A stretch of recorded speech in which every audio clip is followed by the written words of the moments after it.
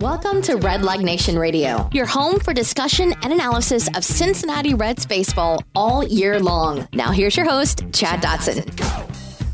Hello, everyone. Welcome back to Red Leg Nation Radio. This is episode number 316 of the world's most dangerous. Actually, not the most dangerous podcast. There's plenty of more dangerous things going on right now, but I'm Chad Dotson, and with me this week, your friend and mine, Chris Garber. How are you, Chris? Hello, folks. That is Chris. It's today as we record this.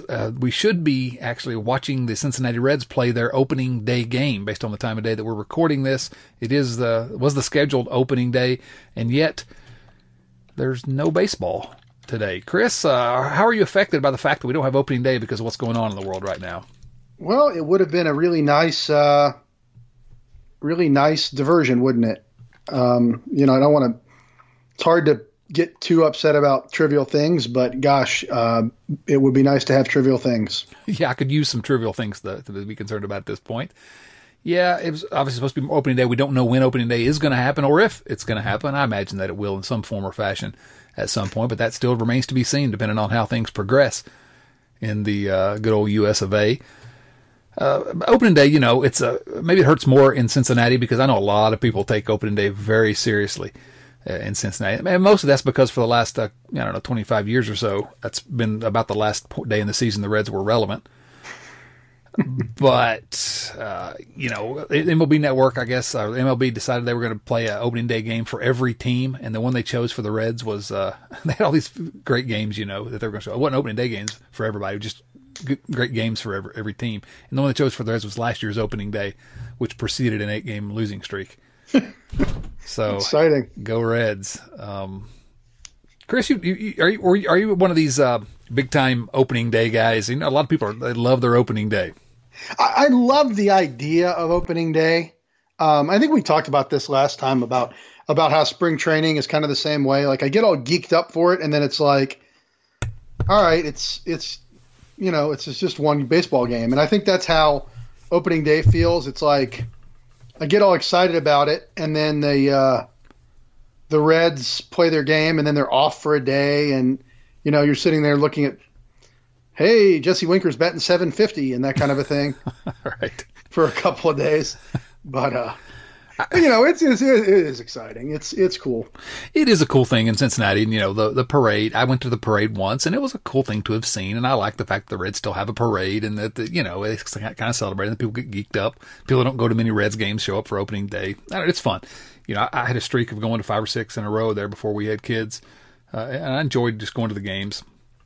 My very first opening day was April the 5th of 1993. And it was me and my dad and my brother. And I remember it because it was snowing that day. And we were like, we must have been top sick. We were way up in the red seats. And it was snowing and it was cold. And the game only went 2 hours and 19 minutes. But the Reds defeated the Expos. And literally the only thing I remember about that game was in the 9th inning, the top of the 9th, when Rob Dibble gave up one of the longest home runs I've ever seen in my life to Larry Walker. So, but Jose Rio got cool. Yeah, I remember it. I guess that's Jose Rio got the win. Went 8 shutout innings, struck out 5, didn't walk anybody, threw 100 pitches, and they didn't let him go for the shutout. Oh, that's pretty interesting that they cut him off at 100 pitches. Yeah. Dennis Martinez got the loss for Montreal. Chris Sabo had a home run, and the other run was driven in by Kevin Mitchell. Oh, Batman. Good old Kevin Mitchell. Yeah, he was removed late in the game for a pinch runner, Cesar Hernandez. That was a Red? Evidently. How about that? An obscure former Red. We're going to talk a little more about obscure former Reds later. So let me just run down the Reds opening day lineup that day just because I'm looking at it and it's interesting. Bip Roberts at second base. Roberto Kelly, center field. Roberto, not Paul O'Neill Kelly, is what we called him. Yeah. Barry Larkin, batted third. Kevin Mitchell fourth. Chris Sabo fifth. Randy Milligan at first base, batted sixth. What? Reggie Sanders batted seventh. Randy Milligan batting ahead of Reggie Sanders. Oh, yeah. Went 2 for 4 that day. Joe Oliver eighth and Rijo ninth. Tim Costo pinch hit for Rijo. That's when he was removed. So anyway, that's opening day. I've been to one opening day in Cincinnati, and I'm going to think it was 2009, which was right after I moved back to Ohio. And it was definitely one of the many, like, Aaron Harang starts there in the late 2000s. But I'm pretty sure it was that game that they ended up losing 2-1 to the Mets. Well, that's sad. Yeah, but, I got to see Johan Santana. Oh, there you go. And Jerry Hairston Jr. Ooh, well, that's getting better all the time. Listen, oh my gosh, look at this Reds outfield. You had Jerry Hairston Jr. in left, Darnell McDonald in center, and Jay Bruce in right. Oh, man, the good old days. Those were the days. Yeah, I don't know. Did you watch any of the broadcasts that they did? I guess it was on YouTube. I didn't even look at it because I didn't want to watch last year's opening day game. I'm sorry. I'm a big Reds fan. I love talking about the Reds, but I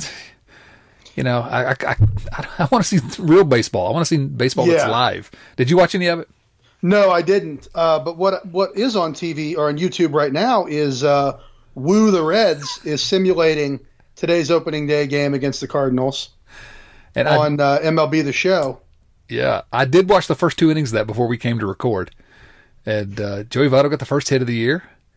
Well, the Reds are up right now, 2-1. Winker just knocked in a run in the bottom of the 6th. So, in like the second or third, I guess it was the second because I was still watching then.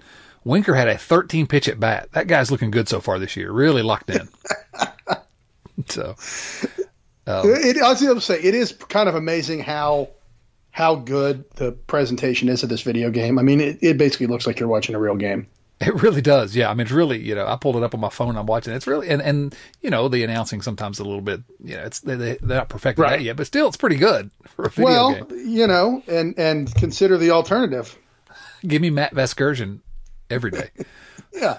Pre-recorded Matt Vasgersian over some of the alternatives you can have. Exactly. Now, do you have the MLB The Show, the new one? I do. I got it. Whenever we realized we were going to be stuck in the house for the duration, I went ahead and downloaded it. Yeah, that's what we did here.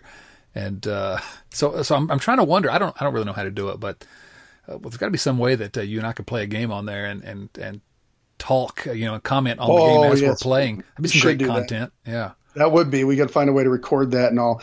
They have the Road to the Show mode, and I'm very. Every year I'm disappointed in that. They have hundreds of different names that you can have been pre-recorded for your created character. But there's never a Garber in there, despite the fact there being an actual major leaguer named Garber. Yeah, that's disappointing. Yeah, there's Garabito and Garibaldo. And so we often end up having to be, Chris Big Daddy or Chris, right. Chris Doc or whatever. Yeah, there's usually a Dodson, D-O-D-S-O-N. You just kind of hope nobody hears. I went with Garner one year for the same reason. Yeah. There was Richard Dodson was a player in the big leagues, but Dodson's not on there. It's a Dodson. That's funny.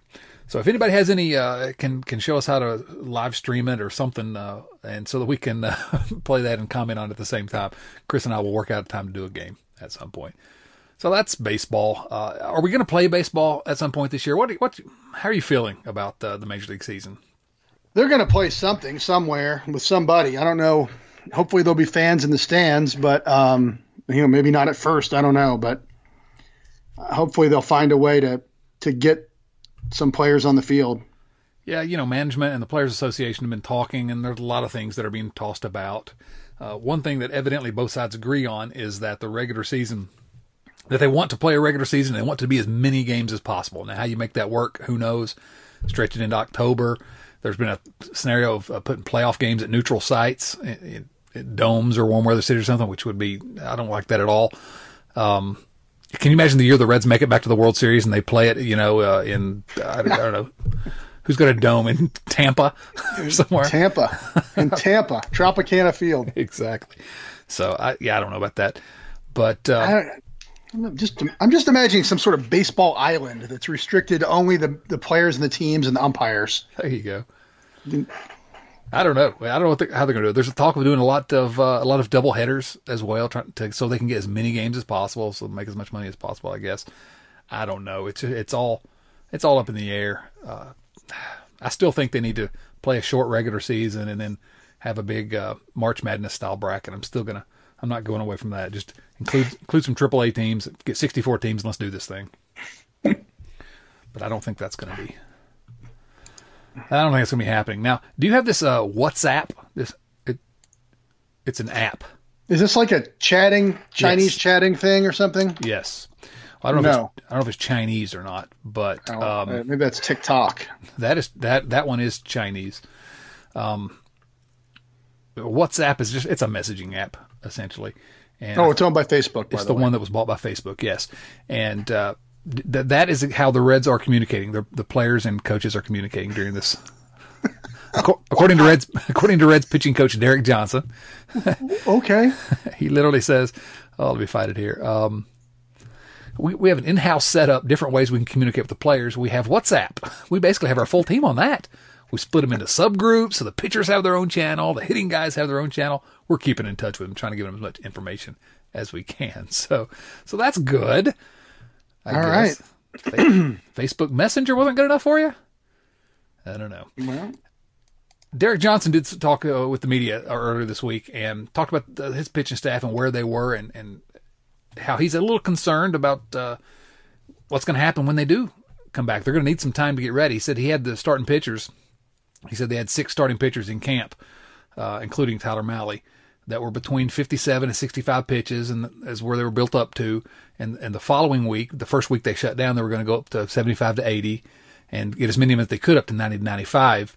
And they said they were going to back them down a little before the season started. So said, and with the relievers, they were all in their 5th or 6th appearance, and they were planning on giving them 10, around 10 if they could. So he said they're still throwing, but some are doing more. I got the sense that some were doing more work than others, and but that he thinks it's going to take some time to get ready to avoid injuries.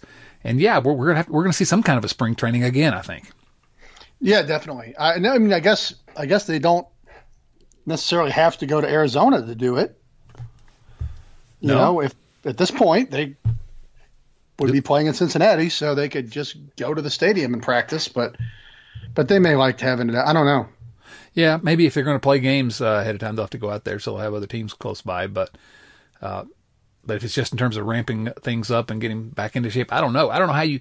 I mean, I guess pitchers should still be throwing. I would imagine they should have a system for every pitcher. Let's keep our arms going. But you're not getting the game competition, and you're not able to work on certain things against hitters. It's got to throw off a wall unless you got your wife to catch. Yeah, really. What? You see Trevor Bauer throwing 100 balls into a net. Oh, no, I don't want to watch that. I'm sure it'd be live streamed. I can't remember if I talked about it last week on the podcast, so I'm going to mention it again, and I might have. But did you see, speaking of apps, there's this other app called Instagram. It's a popular app for your phone. And the last week or the week before, Derek Dietrich and Nick Senzel, did you see the live stream that they did? No. I thought you were going to talk about the Trevor Bauer Sandlot game, but no. No, that was pretty cool too, and we'll talk about that maybe. But Derek, I just happened to be, I don't know where I was. I saw a notification on my phone that both Derek Dietrich and Nick Senzel had gone live on Instagram. So I thought, what's that all about? And so I pulled it up, and they were still out in Arizona, and they evidently just took a bucket of balls and a couple of bats and went out to a local field somewhere. And they were just going to, I don't know if they're going to pitch to each other. They had a tee with them as well, so maybe they're going to hit off a tee, I guess. And I don't know, just hit some balls over the fence and have fun. Well, they got to the field evidently, and there were some guys there stretching, some old, middle-aged dudes stretching, and they're like, "We got an adult league going that we're getting ready to. We got games tonight." They were like, and Senzel was like, "Well, can we sign up for the for the adult league? We're not playing right now." And the guy goes, "No, we're full." Oh, so good. So they went out and way past the outfield, and we're just hitting balls off a tee and goofing around. They were trying to hit. There was a light pole. They were trying to hit the light pole with the ball hitting it off a tee. This is what goes for baseball entertainment these days, I guess. Did you watch the wiffle ball game? I did, and I was very excited by that because I was, jonesing for baseball, and I thought it was a great idea. I ended up donating some money to the charity, I think, to help the ballpark employees. That it was a great idea. I don't know if the execution was what I was expecting. I guess I thought we were going to see. Well, I think the problem was I really only recognized like 3 guys, and there was nobody kind of saying who was who or why anything was happening. It was just kind of a bunch of guys screwing around. Right. And it would have been a lot of fun if I'd have known who the people were, and because I was the same way. I watched about an inning because I was like, well, I don't know who that is batting. I don't recognize a lot of these guys. I recognize Bauer and I recognize Dietrich, and that was about it. Yeah. So, oh well, fun idea, I guess. Well, as you can tell, we're struggling for things to talk about here. Red Leg Nation Radio in the middle of the shutdown of baseball, and so what we've done here is we've put together a 64 team, quote unquote, bracket. And Chris and I are going to go through this. This is the, maybe we'll call it Red Leg Sadness or something, March Sadness. I don't know. But it's, we have seeded 64, just like an NCAA tournament bracket, of the most obscure Reds in recent memory. Now, let me tell you how these names were acquired. Yeah, it was all post 75. And I tried to stay with people that we had seen or had some, knowledge of, obviously. Although some of these guys you're not going to remember. But and seeded them all in 4 regions. Now the 4 regions are the Jerry Narron region, the Vern Rapp region, the Dave Miley region, and the Jim Riggleman region. And we are going to figure out who is, I don't know, our favorite. I guess that's what it is. It's just our favorite obscure former Red. You excited for this, Chris? I'm very excited. And now, are those the 4 Reds managers with the lowest winning percentages in the history of the franchise? Ooh, probably, actually, if you looked at it. Pretty rough. They're going to be close, yeah. So I wanted to go with the Ray Knight region, and I just couldn't stand to write his name down. Fair. Yeah. So, Chris, I want to ask you your opinions on the 4 number 1 seeds here. The number 1 seed in the Jerry Narron bracket, Luis Alberto Bonilla. Clearly a number 1 seed, right? Sure. That's like the Duke of this exercise. That's not a very nice thing to say about Luis Alberto. Huh? The number 1 seed in the Dave Miley region, the legend, Ryan LaVarnway. It's a bit surprising, but the selection committee liked his work. You think he's a little overseeded, huh? Well, I think he doesn't have the track record that some of these other guys have, but, big impact in his time in Cincinnati. Big impact, no question. Now, the Vern Rapp region, number 1 seed. This one I thought was a little surprising when the committee came out with this. I think you probably saw the reveal on CBS, and it really surprised me. And he was actually this was the number 1 overall seed, Mo Sanford. Yeah, that was surprising, but he's earned it. He has. I mean, you got to look at his body of work, right? You look at his strength of schedule. Oh yeah, right. And then that was in the Vern Rapp region. In the Jim Riggleman region, the number 1 seed, Paul Householder. That's pure chalk right there. That's chalk. So, you ready to dig through this? Let's hit it. Any thoughts before we begin on how we're going to choose our favorite? I think we'll know it when we see it. All right. Let's just go straight with the Jerry Narron bracket. Now, all the first round games in the Jerry Narron bracket, number 1 seed, and we're going top to bottom from the left top corner of the bracket. Luis Alberto Bonilla, the 1 seed, versus a pretty strong 16 seed, Yovani Gallardo.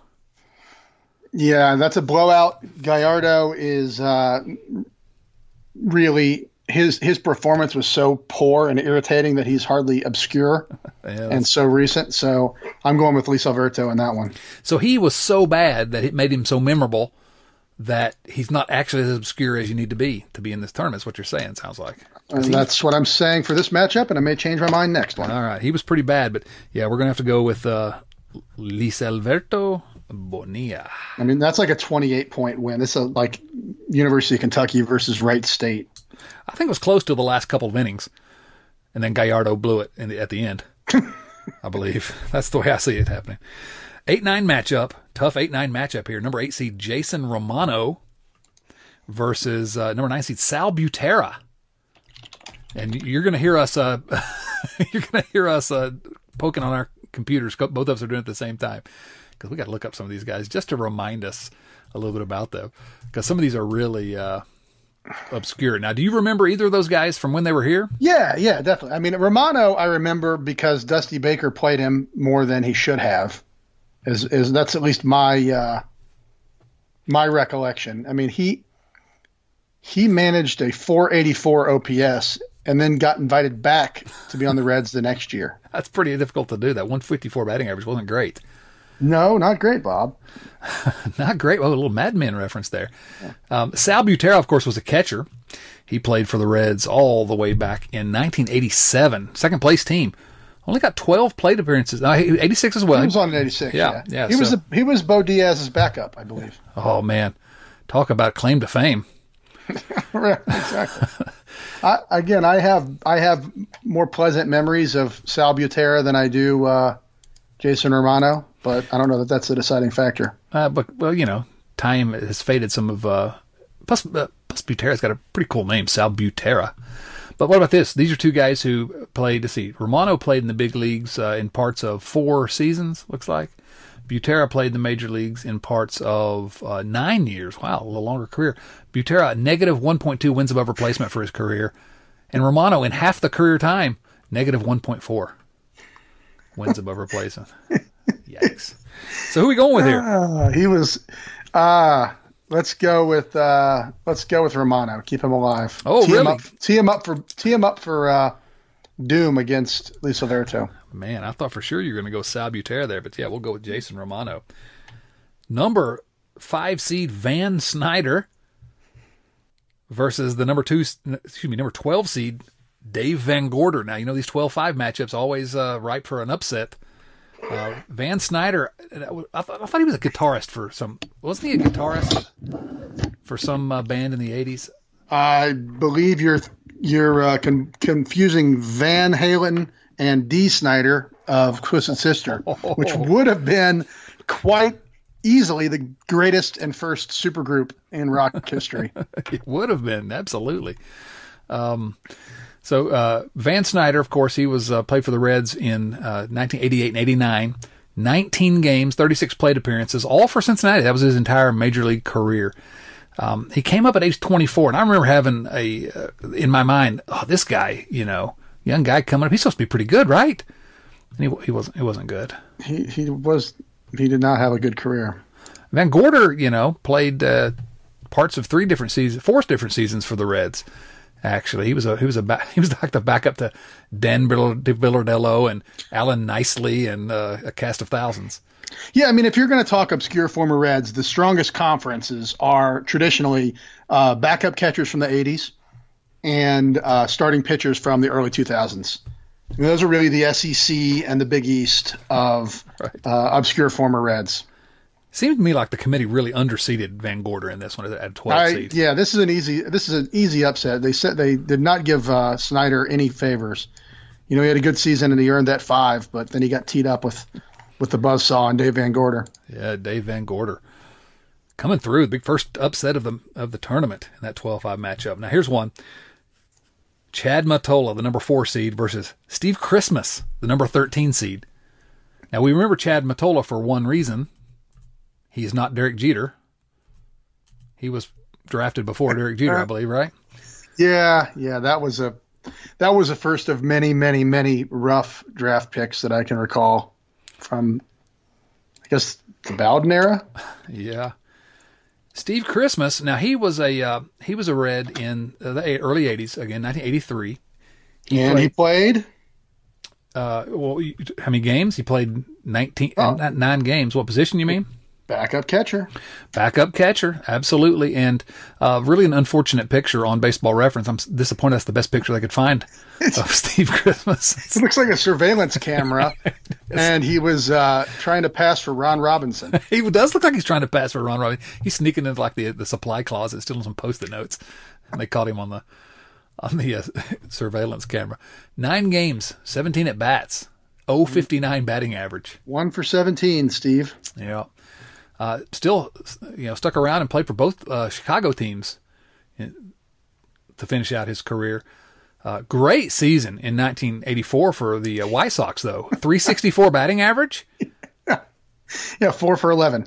Right, 4 for 11. Wow. And didn't play in baseball the next year.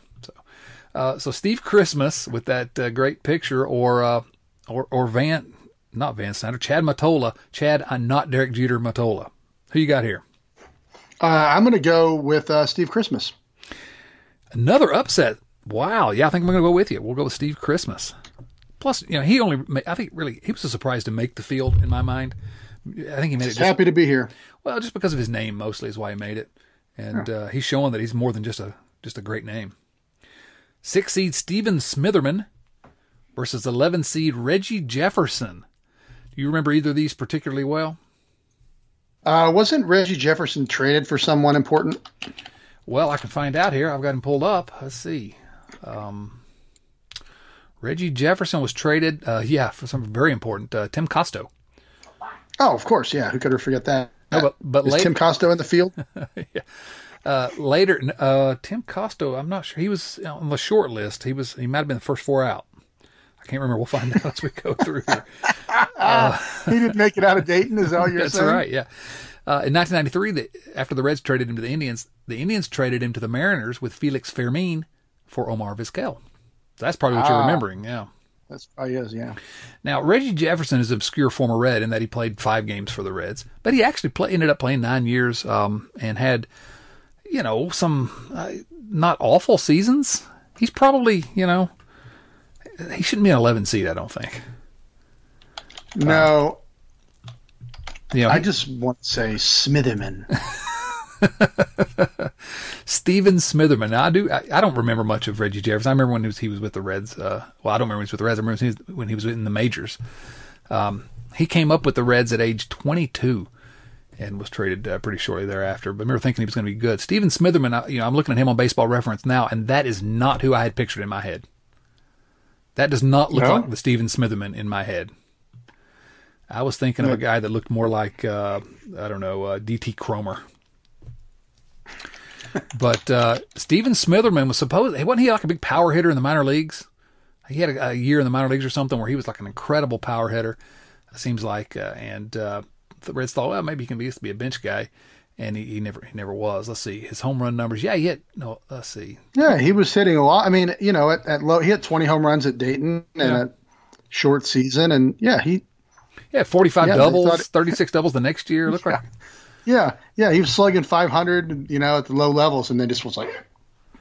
Yeah, that happens to some people, That happened to me when I got out of T-ball and went into Little League. I just couldn't handle the pace of the game at that point. But, he played 21 games at age 24. Never played in the big leagues again. That's interesting. You come up to the big leagues at age 24, you probably think, all right, I got a chance at a real career here, and then never sniff the major leagues again. I think we go with Smitherman here. You think? I'm with you. Yeah, sure. I think so. Plus, I want to hear you say his name again later. So, all right. Speaking of names, one of my favorites in history, and a number 3 seed, really probably could have been a number 2, but he's a number 3 in the Jerry Narron region, Vladimir Ballantyne. And he's going up against the 14 seed, Jay Tibbs. They call me Mr. Tibbs. Well, it's quite a matchup. It is a good matchup. Jay Tibbs, he came over from the Expos, or did he go to the Expos after Cincinnati? Yeah, he went to the Expos. I think he was a Reds draft pick. Yes, he was. And he was, he was a Mets draft pick. Oh, well, he was a Reds minor leaguer, right? Yeah, he was a Reds minor leaguer. He was traded while he was in the minors, in the deal that the Reds acquired Bruce Bereni. And then the Reds traded him. Here we go. Oh, it's all coming back around. The Reds traded him with Dan Billardello, Andy McGaffigan, and John Stuper to the Montreal Expos for Sal Butera and Bill Gullickson. That could be the final 4 right there. That whole trade could be right. the final 4 for this thing. Yeah, Billardello, McGaffigan, John Stuper, and Sal Butera. Oh, that's great. So now, I mean, I'm sorry, but the names of players in the 80s, they do not make players like Andy McGaffigan or John Stuper anymore. They just don't. You're right. And I've often remarked how, batting stances aren't. They used to have great batting stances back in the day. You're never going to see a guy hitting like Eric Davis ever again. Nowadays, everybody's got, just they're all technically look similar, somewhat similar. But you're right. I didn't thought about it in terms of names. There are no John Stoopers or even Vladimir Ballantines. He wasn't the 80s. No, Dennis Lamps. Dennis Lamp, yeah. Ballantine. Here's another sad story. He came up at age 22 with the Mariners, and played for them until 2009. He was traded to the Reds for the immortal Robert Manuel. I think it was Manuel, I believe. Yeah, I think so. And played with the Reds for 40 games, and that was that. Never played again. Played ages 22, 23, 24, and never played again. Oh, no. He has played again. Never played again in America. Thank you. You're right. Yeah. I mean, he is one of the best hitters in the Japanese professional leagues over the last 9 years. He's hit 288 home runs and has a 936 OPS in Japan.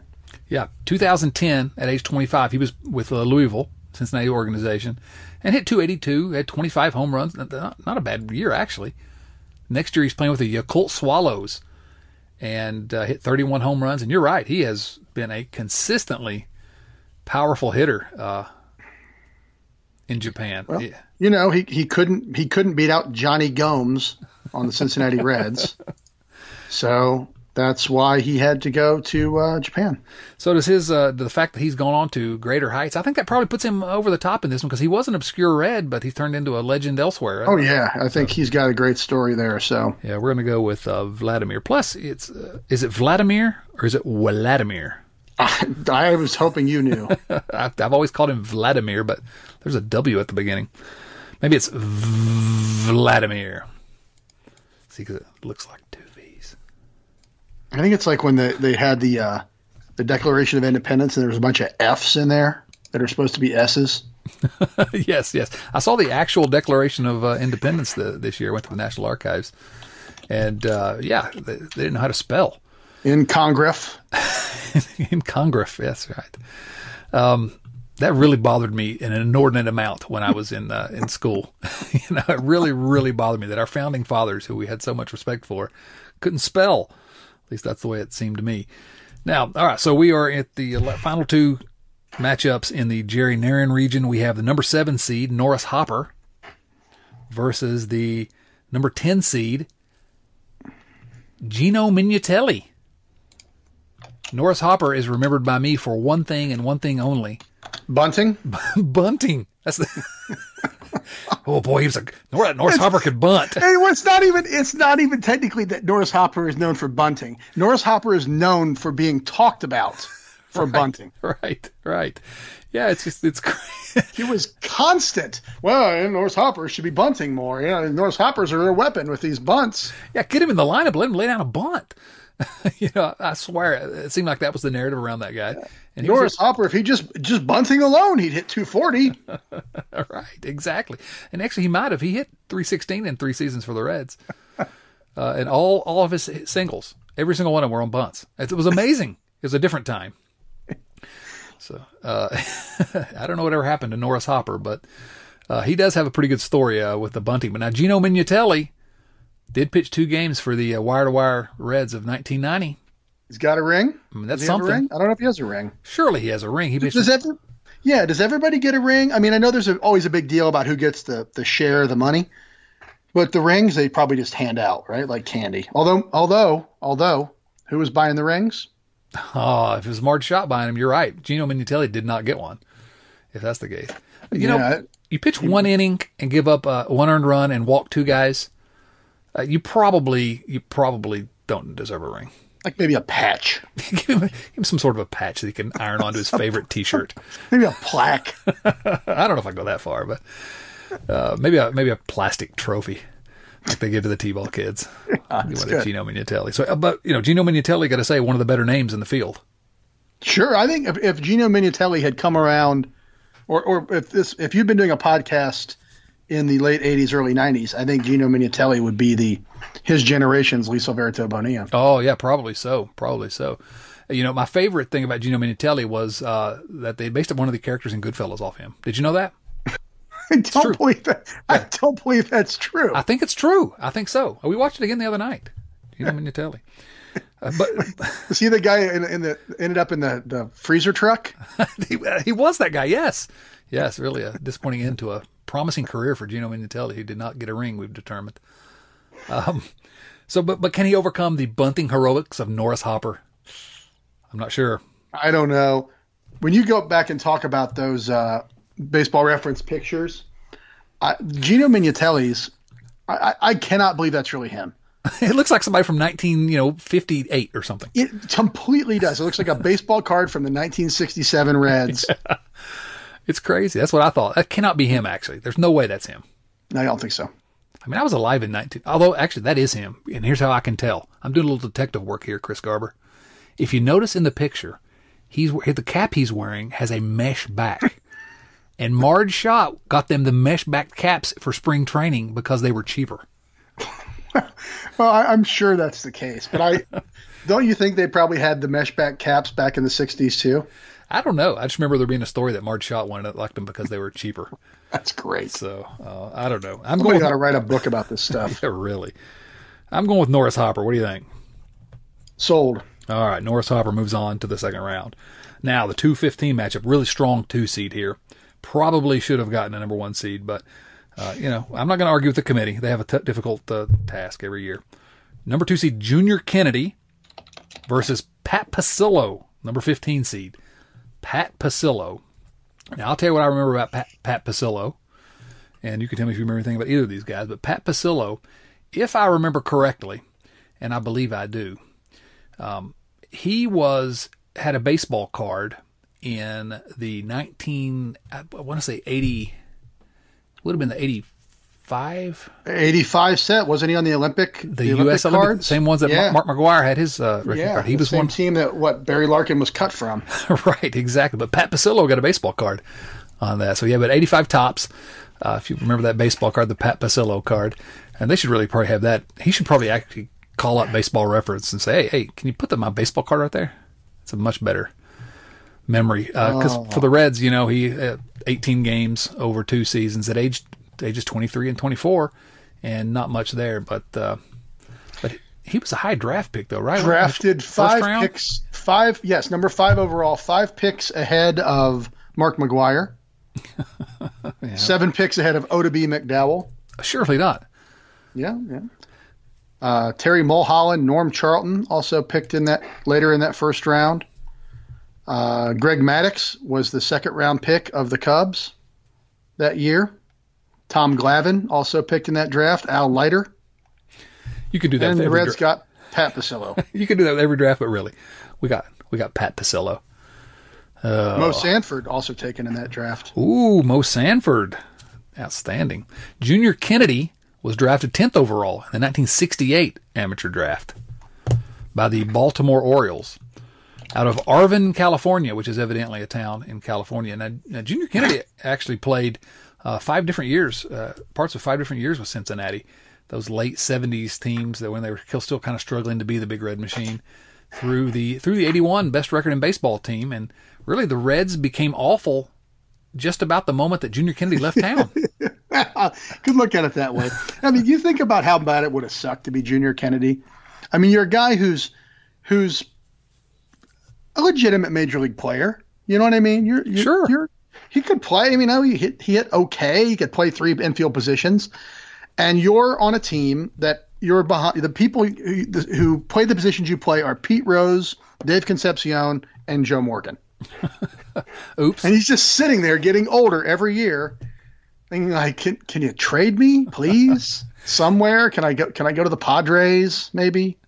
And you also have to feel bad about him for this. If you're going to be in an organization with those guys, there could be a benefit to it, playoffs, World Series.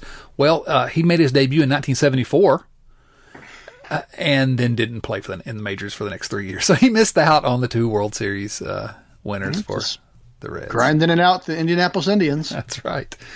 So Junior Kennedy, it's kind of a sad story there. Another good name. We go with the favorite here, the 2 seed Junior Kennedy over Pat Pasillo, or what's your thoughts? Junior Kennedy. I think so. I'm a junior guy. Yeah, we're going to go with Junior Kennedy. Now, Junior Griffey did not make this field. You can believe that. No, Craig Griffey? Craig Griffey should have. Craig Griffey did not. Neither did Stephen Larkin or Pete Rose Jr. All right, so now we're going to move on to the Dave Miley region. The number 1 seed, as we said, this is a good one. This is, I don't know, I'm looking to hear your thoughts. Ryan Lavarnway, the number 1 seed, versus the number 16 seed, Corky Miller. Battle of catchers. You know, I look, I hate to do this to you. I mean, I really, really hate to do this to you. No, you're not. But you have put Corky Miller in the UMBC spot here. You think so? Oh, it's going to be like that. Lavarnway is going to lose by 20. Oh, gosh. Oh, but it's not even just going to happen. Oh, well, hear me out on this one. All right. Corky Miller has ridden a goofy mustache to more fame and opportunities in baseball than anyone in the history of the game, and I'm sick of Corky Miller. That's a lie. That's my hot take. Stand for it. I won't stand for it. Not even Paul Doherty would write something like that. Wow, we got the 116 upset.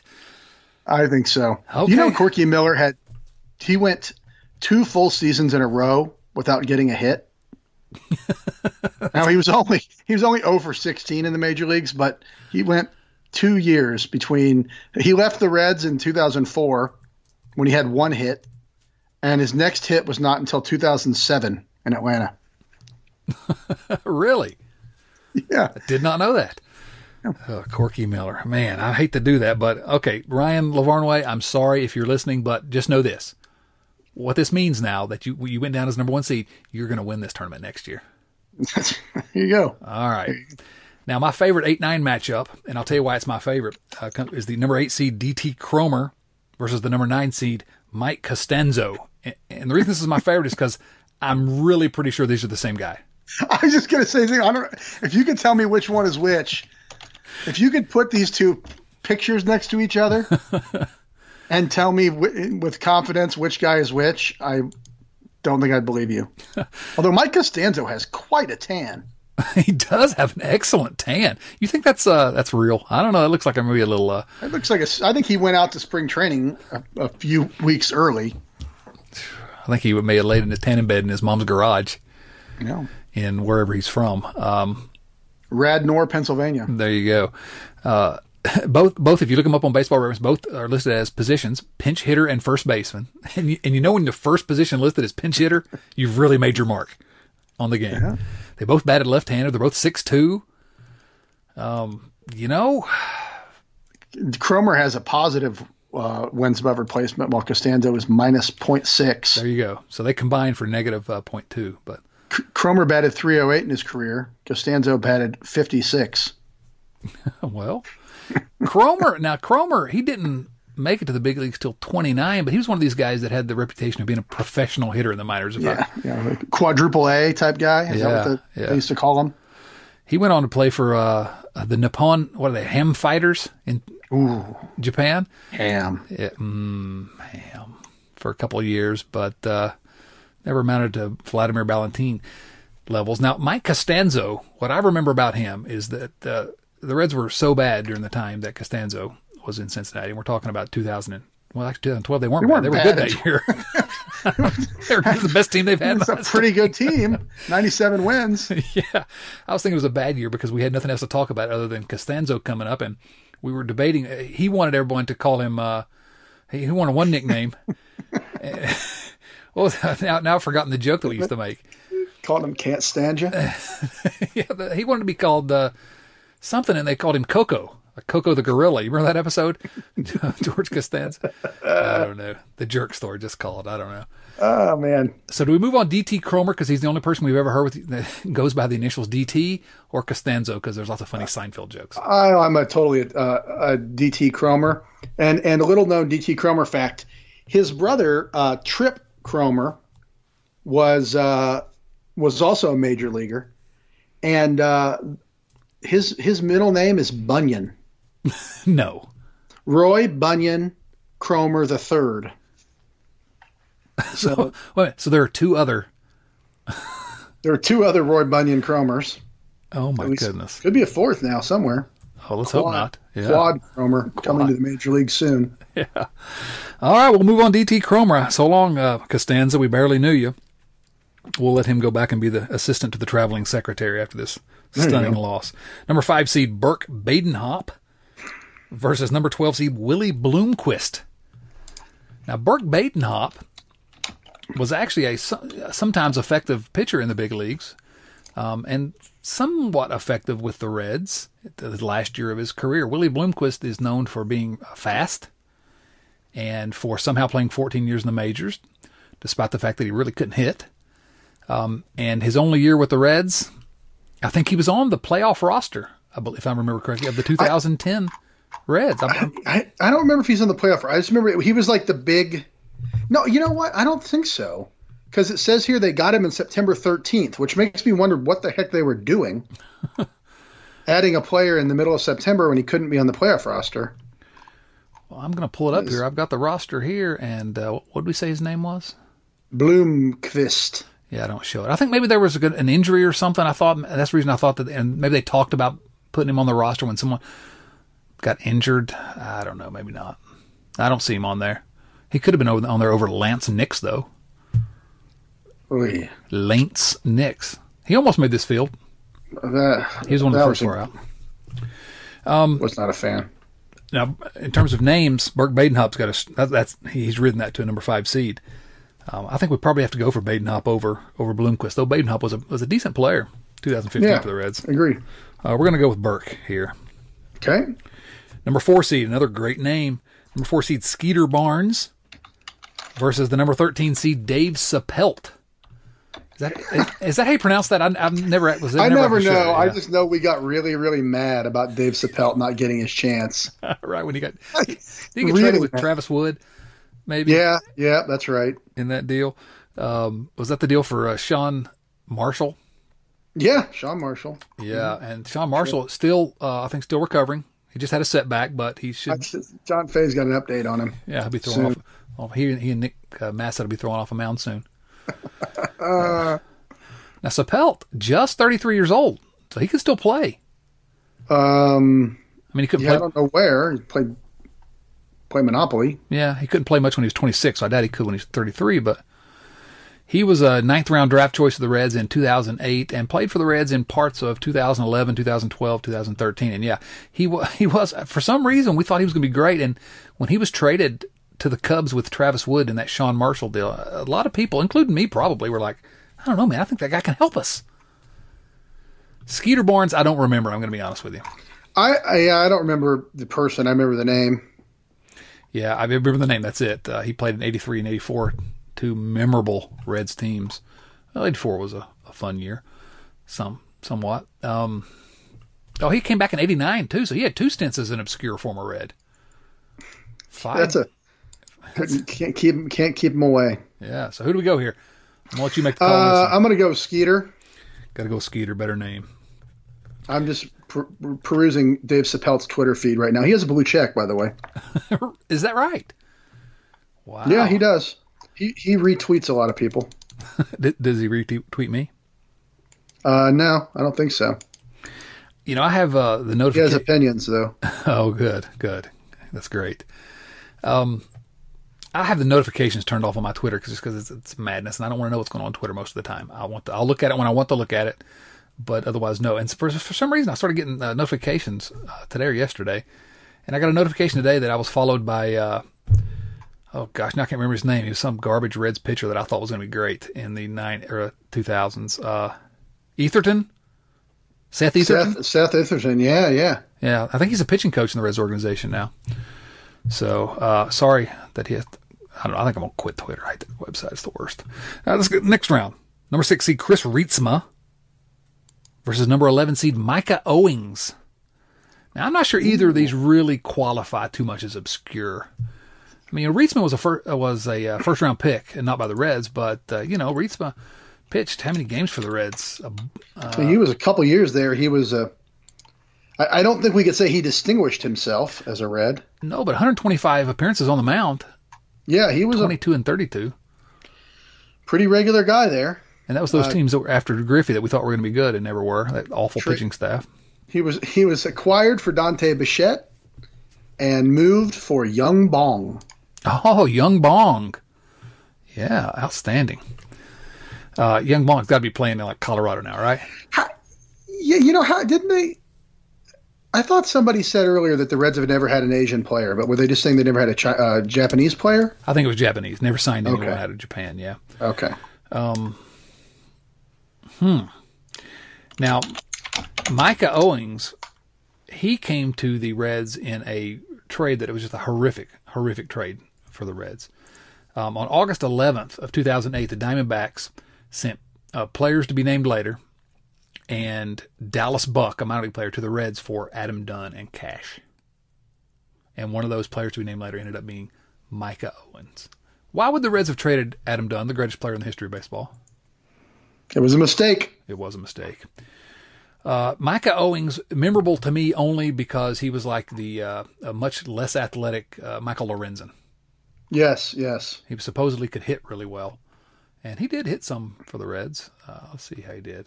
283 average in 219 plate appearances. Yeah, he had a few home runs.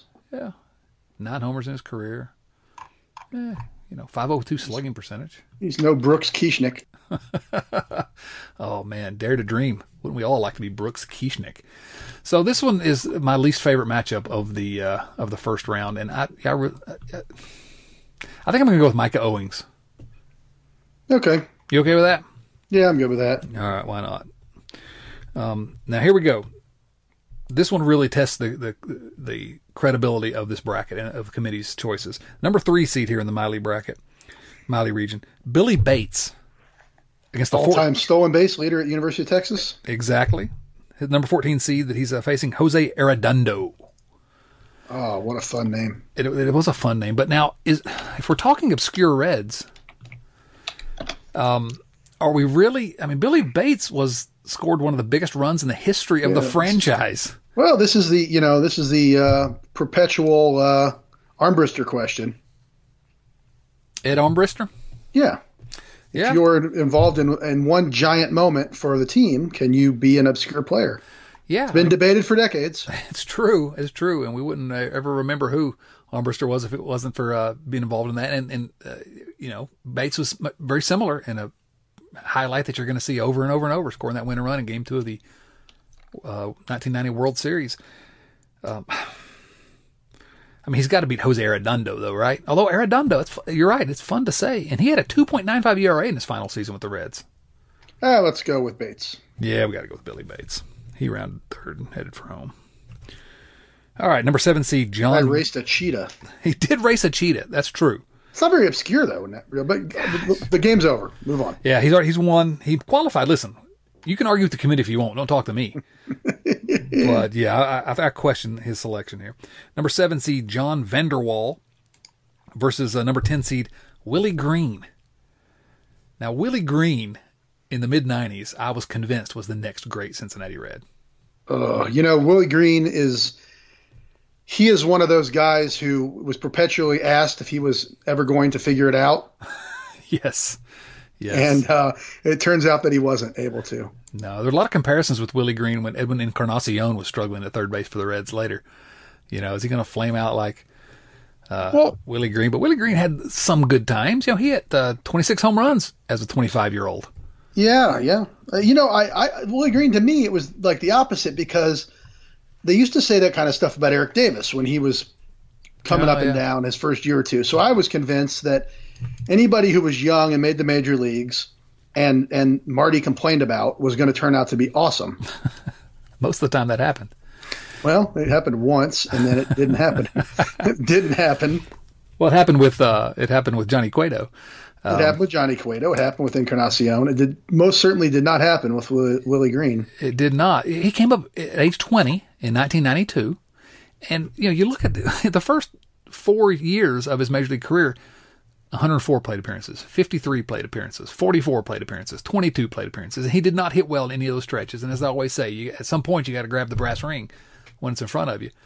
And then he hits 19 home runs in his first real playing time as a 24-year-old.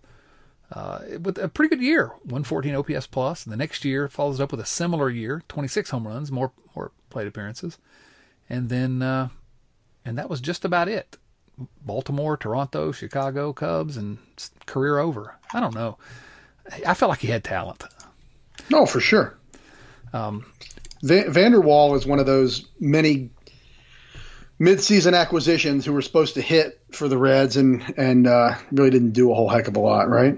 Yeah, you know when we get excited when they acquire somebody who, he's going to be a really good lefty bat off the bench. We're getting excited about these guys for some reason. I don't know why. Vander Wal, though, and he gets extra points, I think, in this matchup because Oasis actually wrote a song about him, I think. That's true. So, well, he was one of he ended his career at the Reds, so it was really the end of the line for Johnny V. Can he defeat Willie Green in this one? No, Willie Green advances. I think it's Willie Green, the 10 seed, with an upset. Number 2 seed Champ Summers versus number 15 seed Jason Bourgeois. This is a blowout. Somehow Jason Bourgeois got 250 at-bats as a Red over 2 seasons. You know what I remember most about Jason Bourgeois, though?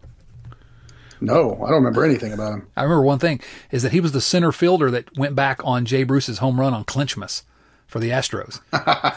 So I only remember him as not as a Red. So, yeah, that's Champ Summers. Okay, we got to run through these other brackets, and we're going to finish this thing next time, Chris. We're not going to be able to finish this one today. Nope. Get the first round done. We'll get the first round done and finish it up later. Vern Rapp, let's try to run through these as quick as we can. Mo Sanford versus number 16 seed Wayne Krenchicki. I'm going to let you make the decision here. Mo Sanford, in a dominating performance, takes out Wayne Krenchicki in the first round. Number 8 seed Brandon Clausen versus number 9 seed Chris Denorfia. You remember both these players, I'm sure. I do, I think. Now, Denorfia is not the guy who ran really fast around the bases, though, is he? No, but that's oh gosh, what's that guy's name? I had it in my head. Because when I was thinking about that, I was thinking, wait, is he that guy? That's literally what I was thinking. He was a guy he was fast, and he was supposed to be a pretty good player. No, that was that guy A's played a long time, played for the A's, yeah. Oh, well. Good grief, how embarrassing. He's too obscure. No, Chris Denorfia, I think, was a similar type player, and Denorfia may have gone to the A's as well. He went somewhere and played for quite a while. I mean, he had a 10-year career. The Padres. Yeah. Oh, he was definitely on the Padres. He was on the A's for a while. Yeah. So he had a pretty good career. Started out a couple years with the Reds in 05 and 06. Clausen was a lefty who was, during those years, we talked about the Junior Dunn years, when the Reds just had to have some pitching and they would be fantastic. And he came over from the Yankees as a top prospect, and we thought, oh, man, finally we're going to get somebody that can pitch. And he was never any good with the Reds, basically. They never had any good pitching except for Aaron Harang. Yeah, those guys were teammates on the 06 Reds, actually. Whoa. So the committee knew what they were doing here. This 8-9 matchup, teammates, come on. I think I'm probably going to go with the 8 seed, Brandon Clausen, on this one. Sounds good to me. All right, Clausen. Number 5 seed, Calvin Pickering. I love this 5-12 matchup versus number 12 seed, Tim Fortunio. Fortunio. Those are pretty good. I had forgotten that either one of those guys played on the Cincinnati Reds.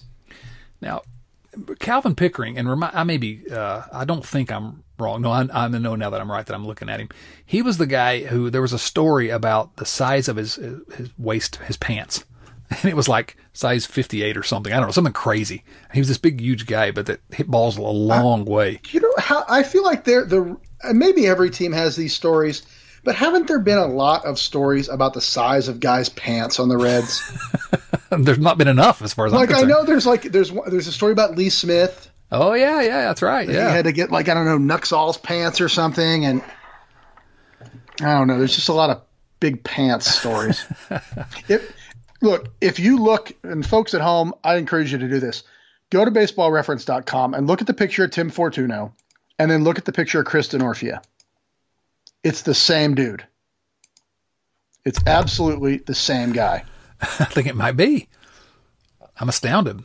Something weird is going on. I don't know. Fortunio looks like a guy who went with his elderly dad to opening day game and is taking a picture in the stands and look at the park. Yeah, why does he have his team picture taken from the press box level? Oh, really? Or he's on a big ladder above the big A. I like Pickering. He came up as a big home run hitter, supposedly out of the Orioles organization, and never really did. Big 6'5", 283 is what he's listed at. Man, big old Some boy. big pants. Those are some big pants to fill. But Tim Fortunio, that's a good name, Fortunio. I mean, that's pretty obscure. That's about as obscure a poll as you're ever going to find. 25 games in relief for the 1994 Reds. Do we have another 12-5 upset? What could have been if that strike hadn't happened? All right, who knows? Tim Fortunio would have maybe gotten a ring that year. He might have been a playoff hero and an all-time. He could have been a Reds Hall of Famer. That's right. He might have been. You never know. Well, as it is, he's going to have to be satisfied with winning his first-round matchup in the Vern Rapp region, I think, because he's moving on. 12-5 upset. Keeps dancing. Number 4 seed Mike Frank versus number 13 seed Steve Gibraltar. I do appreciate the effort you've put in to make these guys absolutely redundant as possible. These matchups. Oh, here's what I know about Mike Frank. I remember one thing about this guy. He played in one of those seasons, and we're gonna find it here. He played in one of those seasons where the Reds were just out of it early, and so he got a lot of at bats near the end of the season. What year was that? 1998. So I remember the specific summer it was, and the only thing that I remember about him, though, other than he got 98 plate appearances in a season where it was lost at the end of the season, was that he was part of the immortal outfield of Dmitri Young, Mike Frank, and Chris Steins, the young Frankenstein's outfield. That's beautiful. That is just truly great. It is amazing, yes. I loved that. Steve Gibraltar was a guy. He certainly was. He was a guy. That's all I got. Yeah, I got to look at his baseball reference page because if his nickname, they sometimes have nicknames in there. It does not have his nickname on there. If his nickname wasn't The Rock, somebody's missed an opportunity there. Come on. Agreed. So I think I don't know who we go here. I think we go Mike Frank. Let's go Mike Frank. That's better. Mike Frank. All right. Number 6 seed Dane Sardina versus the number 11 seed Carlos Fisher.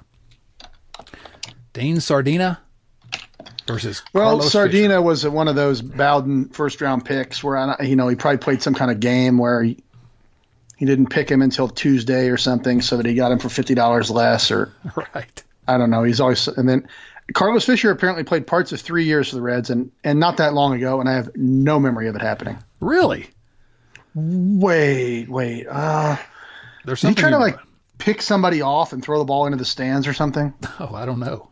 His nickname is Carlos. Oh, well, that's good. Oh, his first name is Charles. Okay. Really?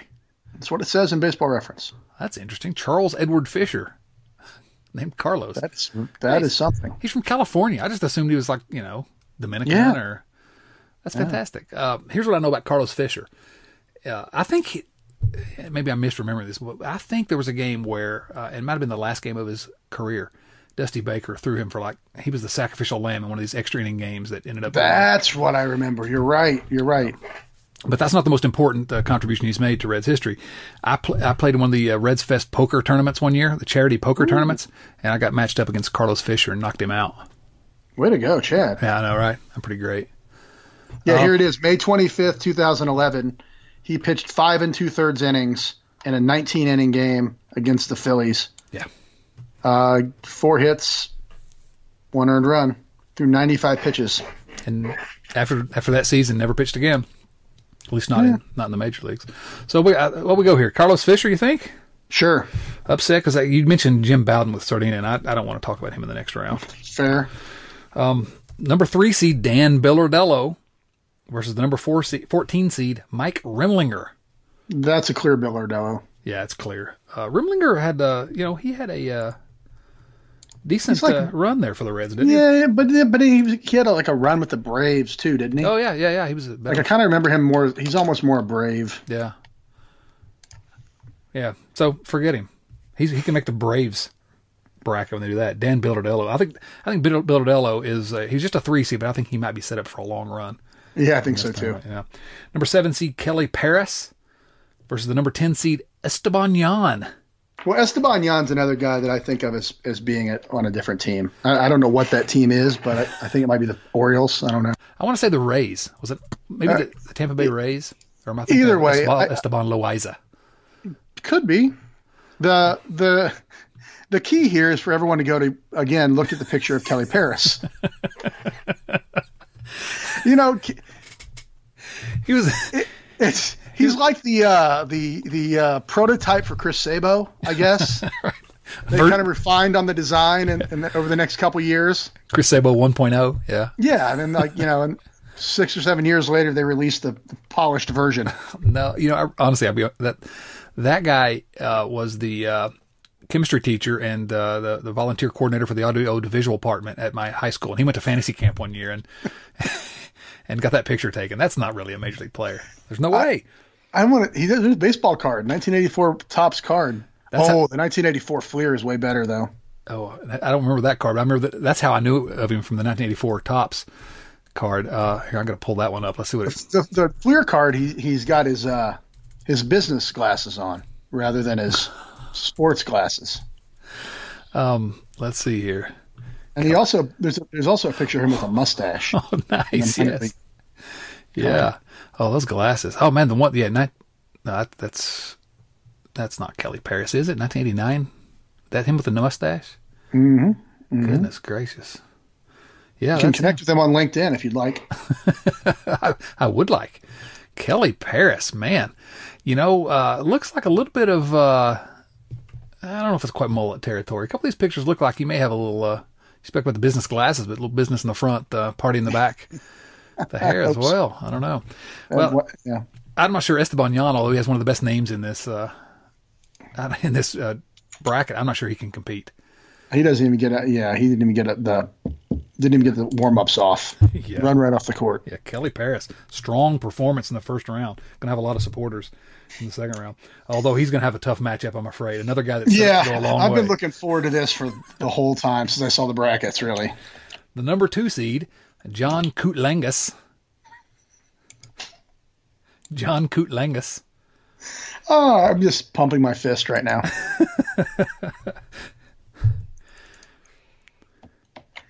Versus? I'm sorry, 16-year-old Chad is just dying right now. Versus Travis Dawkins. Versus Travis Gookie Dawkins. Gookie versus the Cooter. Koutlangas is, just a side note, is also on Twitter, and his profile picture is him holding a pickaxe over his shoulder, looking off thoughtfully into the distance. Yeah. He tweets at me every once in a while. At Koutlangas. You got to lean into that. Kudos to him for that. Got to lean into it. At Koutlangas. No nickname. No listed nickname. Surely not. I can't believe that. So, what about Travis Dawkins? I would have thought he'd be strong in this one. Gookie. Right. Blown right off the court. Gookie Dawkins, 6'1", 180 when he played. I remember as a little skinny guy. He is not anymore. He was managing the Greenville Reds rookie league team there. He may still be their manager. I should know that. I don't know if they brought him back for this year or not. But the last couple of years he was the manager in Greenville, and he's expanded. He has filled out. Yes, he probably has more power in the gaps now. I'm just looking at a picture of him from a couple years ago when he was with the Dragons, and he looks like he's 60 years old. Or maybe I look like that too. I don't know, but Gookie Dawkins. Let's see if I can find this picture you're talking about. Oh my goodness, he does. Yeah, I see the picture you're talking about. Yeah, you can see the picture next is the one with. Bless his heart. That's not very nice at all. It's really not. That's not a good picture. They could have gotten him a shirt that fit. He couldn't afford a. I mean, listen, I'm not exactly, in the world's greatest shape, but they couldn't have got him a uniform that was. Just do a Google image search for Gookie Dawkins and look at the third. People always look goofy with that helmet on anyway, on the third base coach's box that would, no flaps. But that's pitiful. Come on, yeah, I'm sure he's in better shape than I, but they just didn't do him any favors that jersey. They sure did not. Now let's see. His nickname, it says Gookie on there. I'm surprised there's no nickname, but there is a pronunciation of John Kulangas' his name there. Just if you don't know how to pronounce it, it makes you want to shout that first syllable. It does. It's a really those letters. Now, shouldn't it be like Lang-us? Shouldn't that be 2 syllables? Yeah, you would think so. Yeah, that's not a correct pronunciation. Yeah. Come on, Baseball Reference. Either way, he's moving on. I'm sorry, we've gone off the rails as you ended that. All right, we got one bracket left to go. Let's get this done. Jim Riggleman region, number 1 seed Paul Householder versus the number 16 seed Kevin Quackenbush. Oh my goodness, that is quite a upset bait right there. But it is. I'll never forget being at a game during Quackenbush's tenure in Cincinnati, and my son Casey and I were at the game, and that's the only thing he remembers about going to a Reds game. Just about is the guy sitting 3 rows behind us. He had been overserved. He would just stand up after every single pitch. Fear the mighty Quackenbush. My son thought that was the funniest thing he's ever seen in his life. Quackenbush. That's nickname Quack. Oh man, very clever. Wonder who came up with that. Solid. Yeah. Solid. Let's go with Householder on that one. Yeah, got to go with Householder, I think. Householder was supposed to have been good, and then he wasn't. That happens. Number 8 seed, Wade Rowden versus, since we're talking about glasses, I think this guy's is an all-time glasses guy, Max Venable, the number 9 seed. Didn't he wear glasses with the Reds? He wore those really, really big glasses. Like it probably had like the thing where you go outside and they get dark. Yeah, exactly. Yeah. I remember when he came to Cincinnati, I thought he's going to be really good. It seems like I thought he was going to be when he first came to the Reds. And now I look at it, he was really not good any of his seasons before with Montreal or San Francisco before coming to Cincinnati. Maybe it's just that after that first season, he hit 289, and I thought, oh, okay, this guy's going to be really good. That's part of what it was. Yeah, we talk about this a lot, but we didn't know what we were talking about back then, and not that we do now, but, we'd see these guys who are 28 years old, and they come in and they hit kind of an empty 280 for half a season. We're like, put that guy in the starting lineup. It's the Chris Steins corollary, I think, or something like that. Yes. Wade Rowden, I remember him, so he must have had a baseball card. That's the only way I would have remembered him, probably in 84 or something. But he didn't play much and not particularly well. He had an 87 card that the wood grain where he looks very surprised that someone took it. Yeah. Well, here's how I think Wade Rowden wins this one, actually. Oh, really? Well, I typed Wade Rowden into Google, and it says, did you mean Wade Bowen? Oh, that's the ultimate. That is the ultimate. That tells you he's obscure, right? That's the ultimate. Yeah, you're right. That put him over the top, Wade Rowden. Yeah. All right, number 5 seed Johnny Ruffin versus the second member of the 1990 Wire-to-Wire Reds, Glenn Sutko. Johnny Ruffin versus Glenn Sutko. Glenn Sutko, beautiful. I don't remember Glenn Sutko. I don't remember Sutko much. I remember the name just because he was on that team. Ruffin, I remember because he was a guy that we thought he came up at 21 and was, pretty good. Actually, he was pretty good his entire time in Cincinnati. What happened? I don't remember. I don't know how that used to work. They'd get these guys up really young and they'd be kind of good, and then they would just be terrible. Yeah, this guy was at ages 21 to 24 for Cincinnati. He was pretty good, and they didn't play again until 2000. Glenn Sutko came up for one game, the second to last game of the 1990 season, came up once and struck out. Wow. Here we go. Let's go with Johnny Ruffin. He was granted free agency after that pretty good run, signed as a free agent with the Red Sox in December of 96. About 5 or 6 months later, he was purchased by the Kintetsu Buffaloes of the Japan Pacific League. About 6 months after that, signed as a free agent with the Brewers. Doesn't play for the Brewers. Free agent the next offseason, signs with the Royals, released by the Royals. 26 days after signing as a free agent with them, released by them. A month later, signs with the Dodgers. A few months later, granted free agency without playing. Signs again with the Reds in January of 2000 and released in March of 2000. I'd like to point out, all those transactions you just listed, he never played in the major leagues through any of that. No, none of it. It was like 3 years and like 7 teams, and he didn't play in the major leagues once. And then finally, he would sign as a free agent with the Diamondbacks and gets a little bit of run with Arizona. And then 3 games with Florida the next season. He's done before the age of 30. Man, that's really kind of crazy because he was Yeah, legitimately pretty good. I mean, not He a went lot of He games, went but back to Korea, and then he played in the Atlantic League. Last seen with the Pennsylvania Road Warriors, a full-time traveling team. really, Yes, not traveling team like kids play on. Traveling team like they don't have a home stadium and they're always like a Washington Generals type setup.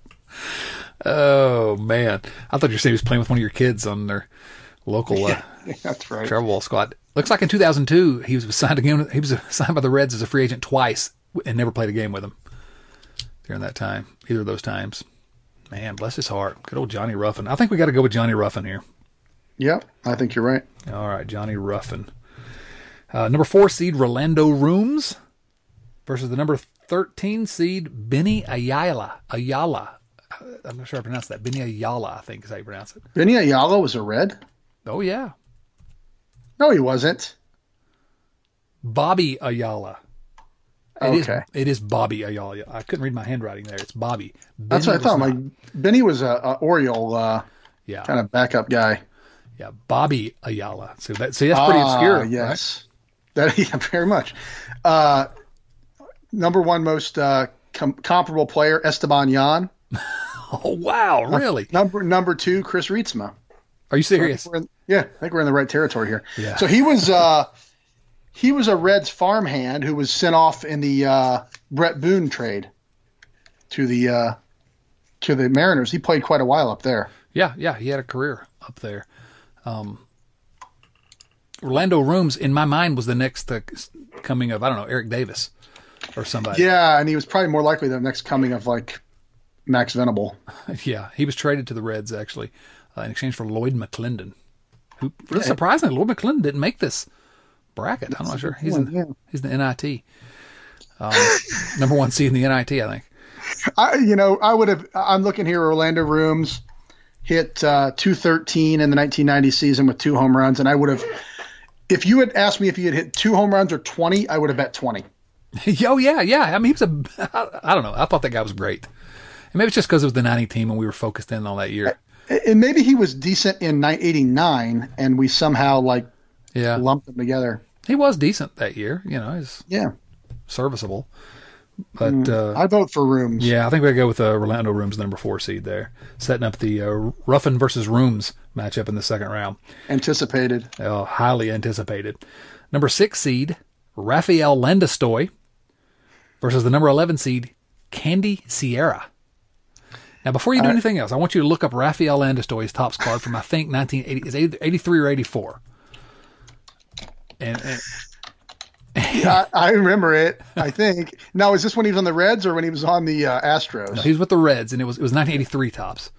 And I remember thinking he looked like a he was just a dumpy, it was just like, this guy's a major league player. He had this goofy grin.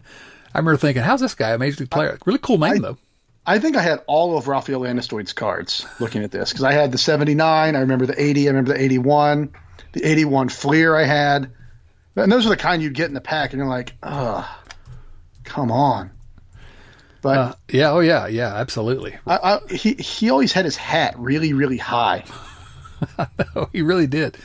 He really did. Oh, man, the picture with the Dodgers that you see here, man, that hat is way up on the first one with the Astros. Look at that guy. I know. Well, even if there's a random picture in there where he's got some hat with an L on it. He's like managing some lycée in the Dominican League or something, and he's got the hat way up there too. High.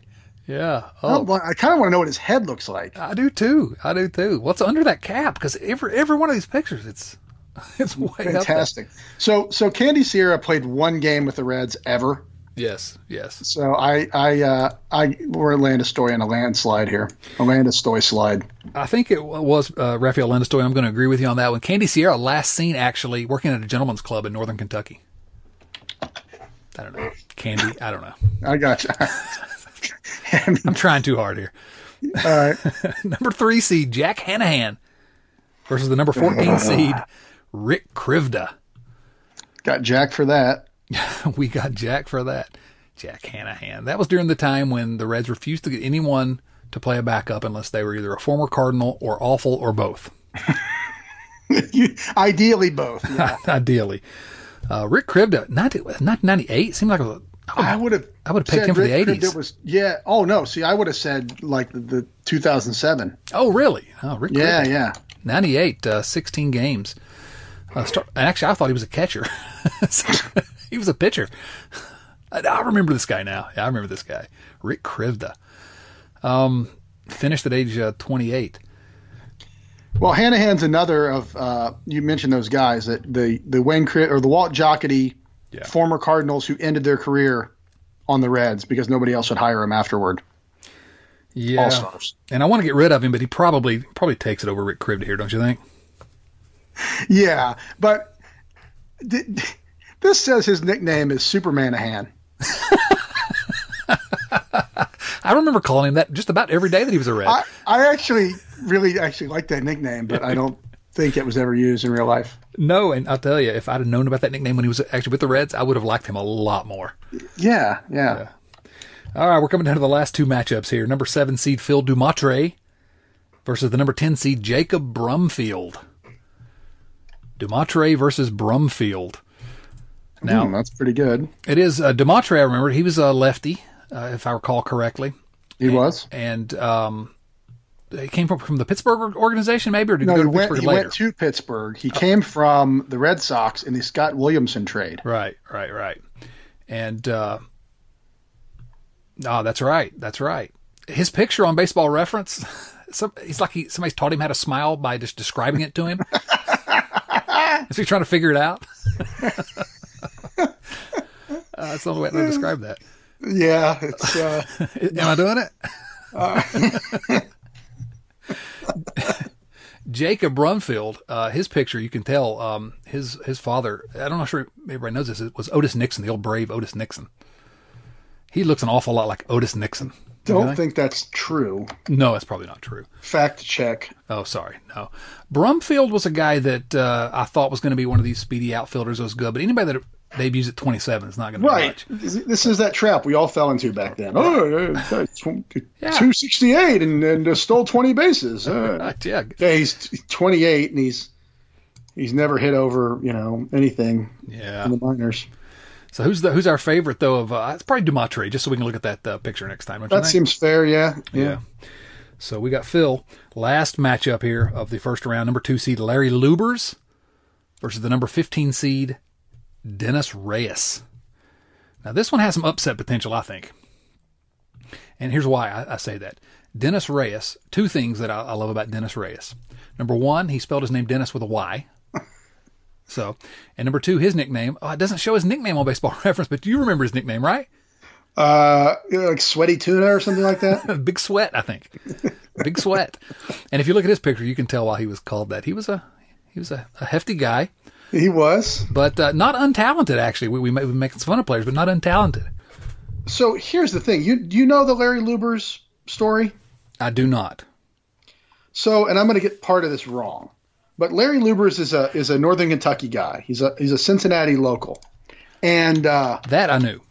And his dad was the guy when Crosley Field was torn down. Larry Sr. was a farmer down in Kentucky. He went around and picked up the leftover stuff and salvaged what was left of Crosley Field, and he basically built it on the family farm. So like Larry, the pitcher Larry grew up with the grandstand and the fences and all the on deck circles and all this stuff at Crosley Field in his backyard. He grew up playing in Crosley Field, the ruins of Crosley Field, at his house. And this is the stuff that later on Larry Sr., I guess, donated or whatever to the ballpark there in Blue Ash, where you can still see a lot of this stuff today. But yeah. And then so played in Crosley Field and then was drafted by the Reds in the 8th round in 1990. I don't know how I didn't know that. To me, what I remembered him for was he debuted with the Reds at age 23 in 1993 and then did not play in the big leagues again for 6 years. He came back with the Cardinals and then in 2000 finished his career back with the Reds. I remember that time when he came back to the Reds. I remember that guy. So that's what I remembered him for. But wow, so I was all for Big Sweat here, but that's a pretty good story about Larry Lubers. He may have to. That may be chalk, actually. Yeah, it's pretty amazing. And apparently, Larry was known as Chip growing up. Wow, I did not know that. Mm-hmm. All right. Now he's a banker. Well, there you go. See, learning everything you ever needed to know about Larry Lubers. All right. We had hoped we were going to get through this whole bracket today, and we were impossibly optimistic about that because there's too much fun talking about these old guys. So we will, next time Chris is on the podcast, we will finish up hopefully finish it up, the bracket here. Maybe at some point we'll have actual baseball to talk about, but until then, that's it.